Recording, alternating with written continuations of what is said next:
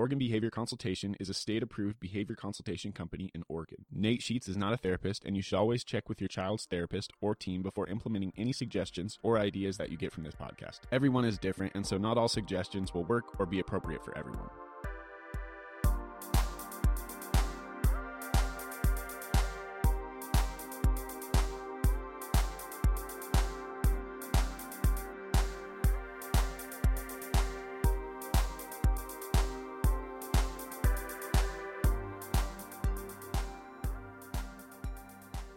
Welcome to It's a Brain Thing, a podcast where we explore the various aspects of life for people with fetal alcohol spectrum disorders and the people who support them. We're broadcasting from Salem, Oregon, and I'm joined by my co-host, Jill Snell. Hi, Jill. Hi. So today we're going to be talking about anxiety. And while, of course, our podcast focuses on fetal alcohol spectrum disorders, FASDs, a lot of what we're going to be talking about will apply to most kids with anxiety issues, regardless of if they have a disability or not. And before we get started in our conversation, we also wanted to mention that here in Oregon, our whole state, it feels like, is burning right now. So if you're an Oregonian and you're in one of those areas that the fire is out of control, or if you're in a city that is filled with smoke, right now it's bad in Portland and Eugene. We're doing okay here, but it's pretty bad here too. Our thoughts are with everybody, so stay safe and we'll get started. So, anxiety, Jill, is that a common thing that you're experiencing in your everyday life with your daughter? With my daughter and myself as a caregiver, but absolutely. I think that's the number one a driving force behind a lot of my daughter's big feelings. Yeah.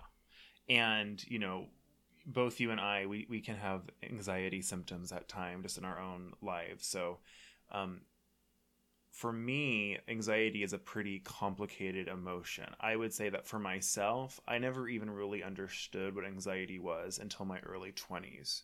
I just didn't have, either my development or I just didn't have the understanding. And so I often think about, for my clients who experience anxiety but don't have those words, it's going to create behaviors and other situations that may not appear to be anxiety. So can you tell us, maybe for your daughter, how do you see anxiety? Does it always look like she's worried about something? No, and I think that that's a really great point about when you learned what anxiety looked like when you were in your 20s. For a 9-year-old, it's coming out in all different forms. And I, too, didn't learn about what real anxiety was and how it manifests in people until my 20s as well. So being able to teach this to our kiddos at a younger age is really going to empower them. For our daughter and her anxiety, it comes out and it looks like anger. It looks like perseveration or sticky brain, we call it in our house. It looks like a really big body or a tense body that impacts her self-regulation. It looks like procrastination. It looks like an unwillingness to help or complete projects or plans. So it's really easy for these labels to be thrown out there with these kiddos for anxiety. Yeah, and the other thing, too, is that so many things impact anxiety, and anxiety can have that impact right back on them. So, for example, if you don't have certain executive functioning skills or they're not developed, so thinking abstractly, so being able to clearly visualize and manipulate information in your head. If you don't have that ability, oftentimes the response is going to be anxiety, because then you're in a situation where you need that skill to kind of understand what's going on. You don't have the skill, and thus your anxiety gets raised. But also likewise, if you're in the middle, even if you have that skill, but you're having anxiety issues, anxiety will lower the skill. So it goes back and forth. Sensory is another example where being anxious, if you have some significant sensory issues, will lower your brain's ability to process sensory information. But then also, even if you're doing well, but you begin to have sensory issues for whatever other reason, commonly the response is either overstimulation or anxiety or both. And so it's really not always clear. And so it's really important as we're seeing behaviors, we see procrastination. The traditional label for that is laziness, right? Or we see anger and society interprets somebody as having a bad temper, but maybe one of the issues here is anxiety.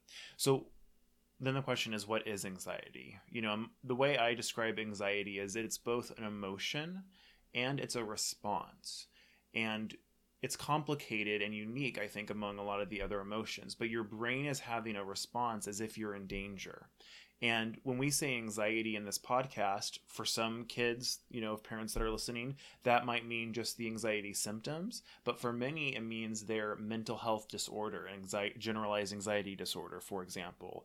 Anxiety is also a part of post-traumatic stress disorder. So sometimes it is mental health related. Sometimes it's not addressed in mental health, but it's all kind of the same thing. It's these symptoms that can manifest in various ways. So I think exactly what you're talking about is that fight or flight feeling that we can feel. And in one of the best child development books I've ever read in my life, it's called The Whole Brain Child by Dr. Dan Siegel.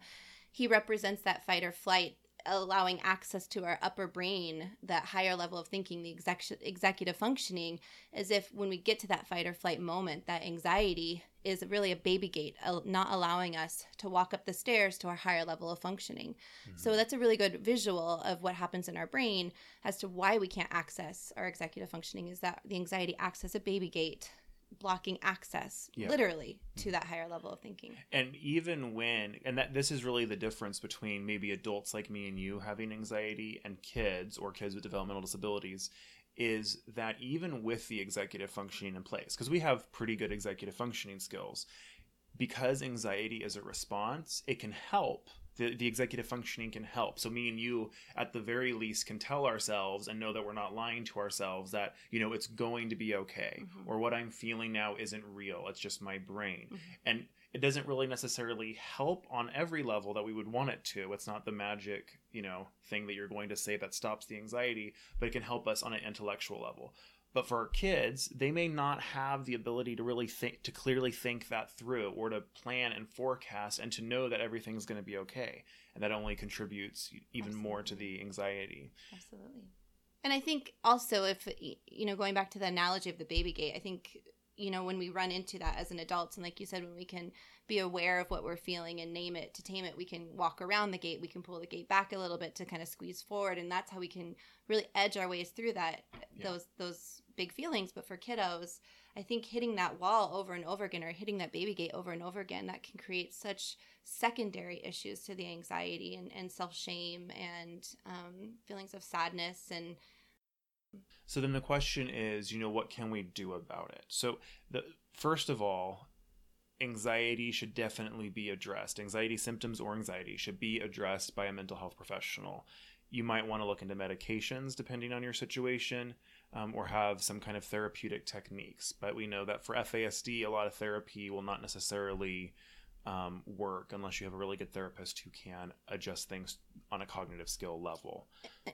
And I call that access to our daughter's brain. So we can throw all the tools and all the amazing things that Nate's taught us at her. But if we don't have access to the brain, if that baby gate is blocking our access to her higher level of thinking, there's no way to actually practice those therapeutic skills and those tools.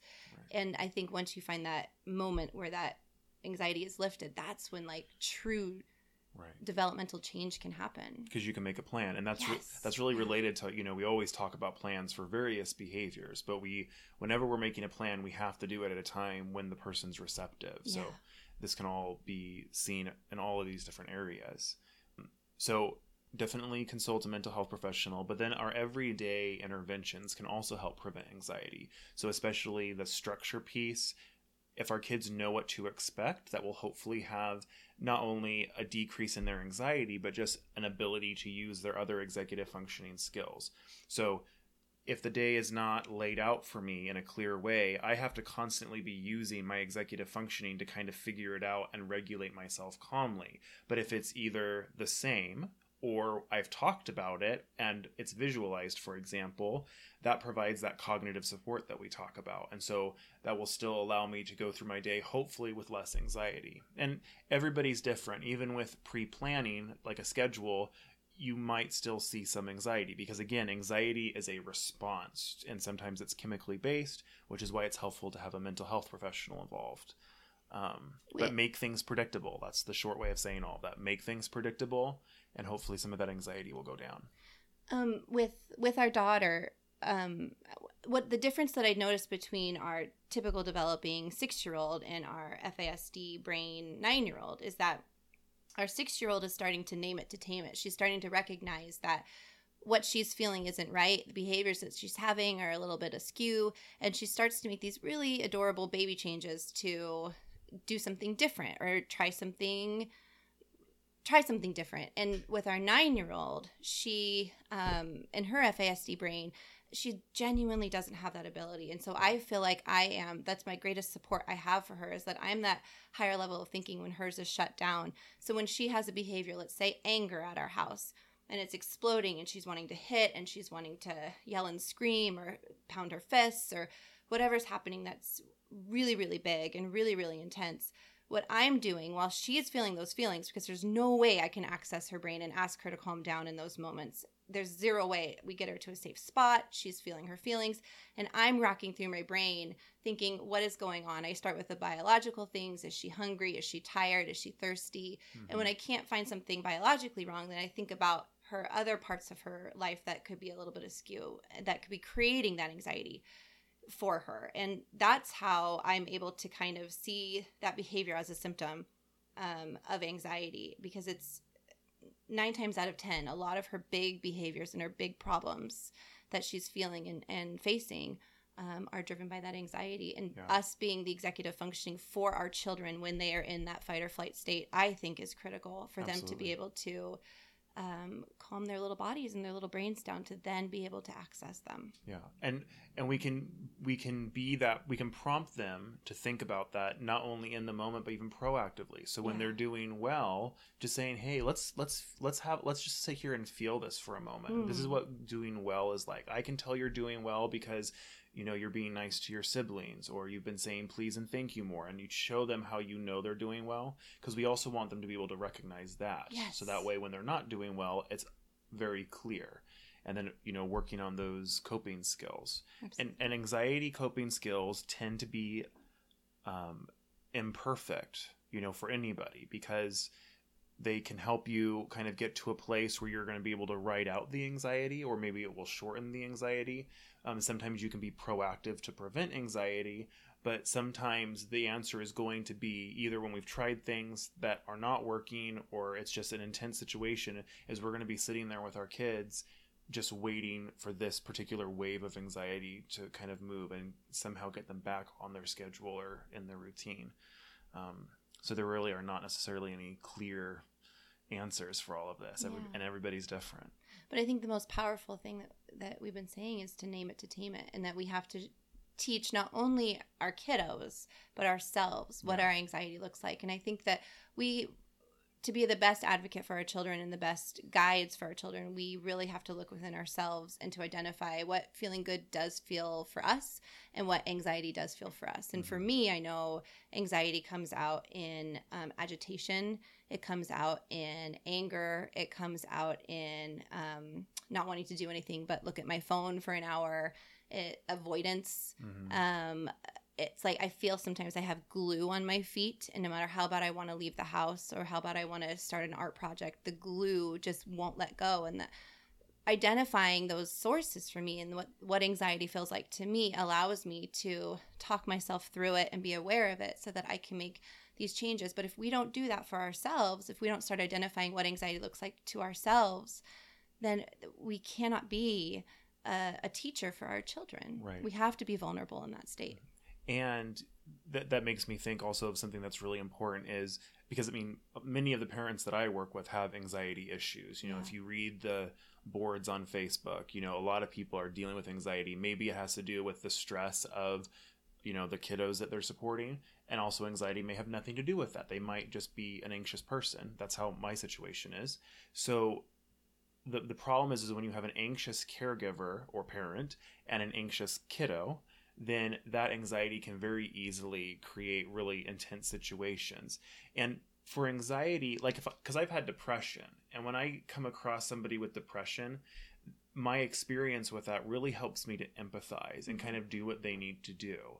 But for me anyway, anxiety does not work that way. I can know on an intellectual level that that person is being anxious. I can know that I'm anxious, but that doesn't really help with the empathy. We can still set each other off. And so that can be an interesting interaction of its own. So then when you're dealing with stressed out parents who maybe have more than one kid, they have a bunch of things they're trying to do, trying to get from point A to point B, and then they have a kiddo with various challenging behaviors who might need constant supervision or make constant demands, that can burn people out and just make the anxiety worse and worse and worse. So, when we talk about the schedules or sensory interventions, using those, the more proactive we can be, the better, because we're trying to avoid it. Once the anxiety has started, things get a lot more chaotic and unclear as to how we can proceed. So proactive is the name of the game. With our oldest, she's extraordinarily social. She wants to connect with every Tom, Dick, and Harry she meets on the street. I am the polar opposite. I get really, really anxious around people. I like to be a hermit crab, and I feel safest when I'm in my home away from humans, other than my close knit of humans. And so whenever we're out and about, she's always asking me to, because she wants to be social so bad, but she too has a bit of an anxiety about approaching people. How do I do this? How do I engage? And I've always been there for her to help her learning those skills and how to be appropriate with our social interactions and how do we connect with people. So now at 9, she's having me do that for her on an entirely new level, where she's forcing me or asking me obsessively to go up to a certain person that she likes the shoes of at the grocery store, because she wants so badly to go and tell this person that she loves their shoes. My anxiety skyrockets, and all I want to do is like literally leave the grocery store and go home and start crying, because I don't want to approach this person at all. And I know right. Quinny is going to get more stuck on it the more I say no. So after going through a few of these episodes with her, I sat her down before we go to the grocery store, before we go out into public, and I'll be like, remember, I get really anxious talking to people, and I don't want to go and meet all these new people. I totally support if you want to, and I'll be there with you, but I won't do the talking. You're going to have to do the talking because it makes me feel yucky inside. And she acknowledges it. We have that commitment with each other. We go to the store, the same damn thing happens, where she's wanting to go up to this person and find out about their shoes. So in those moments, I realized that the only way out of that, besides me running away like a 4-year-old back to the car and without her having a meltdown at the store, is to ask her to be my partner. Because just like Nate was saying, it's hard to empathize when you're in that fight or flight moment. And both she and I are in fight or flight in the grocery store at the same time. So what we do is I'll say, work with me. I'm feeling those big feelings. What are you feeling? She'll talk about her big feelings and how important it is about that shoe. And I'll talk about how nervous I get talking to new people. And as we're naming what we're feeling in those moments, all of a sudden we have access to each other and we can actually talk about our plan. Mm-hmm. So that's how she and I have overcome a huge anxiety obstacle between the two of us, because I know how important it is for her to connect. I know how important it is for me to not connect. So we had to kind of come up with a compromise that was healthy for both of us. And sometimes we go up to people and ask about their shoes, and sometimes she's okay about not. So so finding that way to communicate with your child and to talk each other down when you're both in anxiety mess holes with each other, I think is really powerful. And it also teaches your children and yourself how to be okay not being okay in that really scary anxiety spot. Mm-hmm. Yeah. So that's a really good strategy about, trying to connect with her and your feelings. But something else we might want to consider, and this will be individualized. So we know your daughter can handle this in certain situations, which of course you as her mom can feel out. But if there is significant anxiety going on, maybe we're escalated as well, maybe we're melting down, that kind of conversation may not necessarily be so helpful. For sure. Because in that moment, what we call receptive communication, being able to process, as well as executive functioning, are all out the window. And so that's what we always talk about, making plans ahead of time. So if you have a plan with your kiddo or client about what they can do when they're anxious, then you don't have to do a lot of that talking necessarily, or you can just remind them, hey, we're about to have this conversation, and maybe that can get them to the point where they can have the more verbal conversation. But you to just prompt them of, hey, we've talked about it, and now we're going to get this plan going. We have a lot of videos about it on the YouTube channel, but just driving that point about how we can plan for these situations ahead of time, which allows us to then in the moment do as little talking as possible, which is important. Let them think, let them gain their cognitive skills, and then get to a point where they can say, okay, here's what I need now. So absolutely. Yeah. Can you give an example of what one of those plans might look like? Well, we're hopefully going to be making a video about this in the future. And this is not just related to anxiety, but it's just being mindful in general. Because a lot of the behaviors that we see have to do with impulse control or just not processing. And so when you can't process situations or speech, all these behaviors can result. So what we want to do is come up with a signal with our kid about just getting them to stop what they're doing in any particular situation and just thinking. And that might involve thinking about how they're interacting with others, thinking about if they're engaging in a behavior that maybe they shouldn't be doing, thinking about personal space, thinking about, even things that don't necessarily have to do with intense behavior, and also thinking about how things are going when they're going well. So then you can come up with a signal, and we're going to be making a video about this. But whenever you give them the signal, and you can practice the signal, everybody knows how much we're about practicing here, then that signal that they've agreed to and that you've practiced, they know it means just stop and think. You're not in trouble. It's really important they understand this is not always going to be a correction.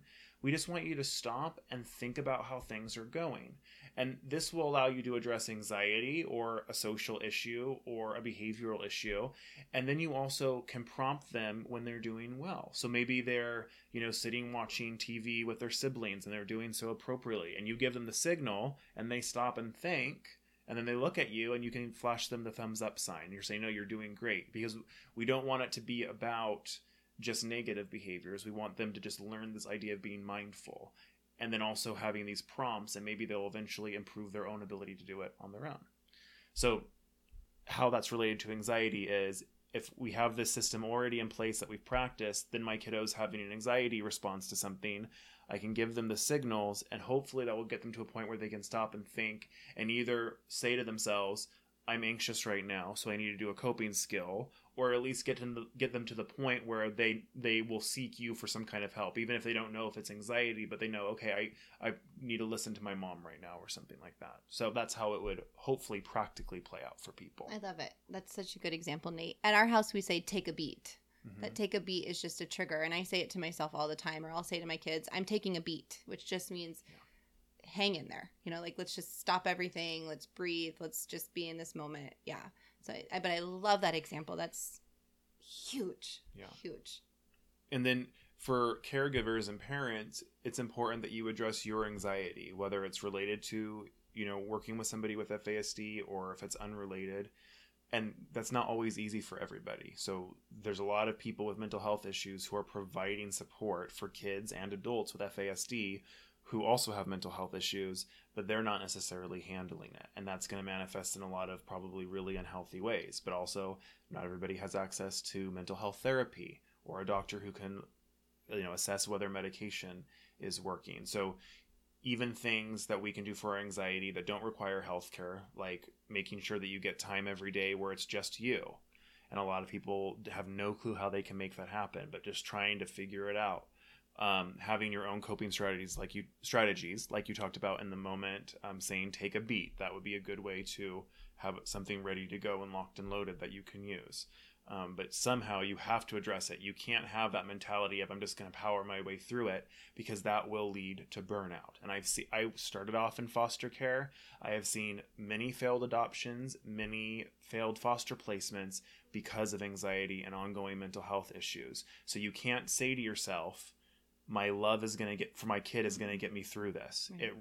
I understand the feeling and the reason behind that, but it is not a practical strategy for handling stress or anxiety. So, and I think identifying too that there's no shame in having anxiety. I think some of the most successful people out there are driven by anxiety, and absolutely. It's when it starts interfering with our interpersonal relationships that anxiety actually becomes detrimental. But it's okay to have anxiety, and it's okay to allow yourself to be vulnerable and to know that there's other people out there. And for me, I was most comfortable when I started being honest about my anxiety, and when I started asking other people about their anxiety, and finding friends that are willing to be in that vulnerable space with me.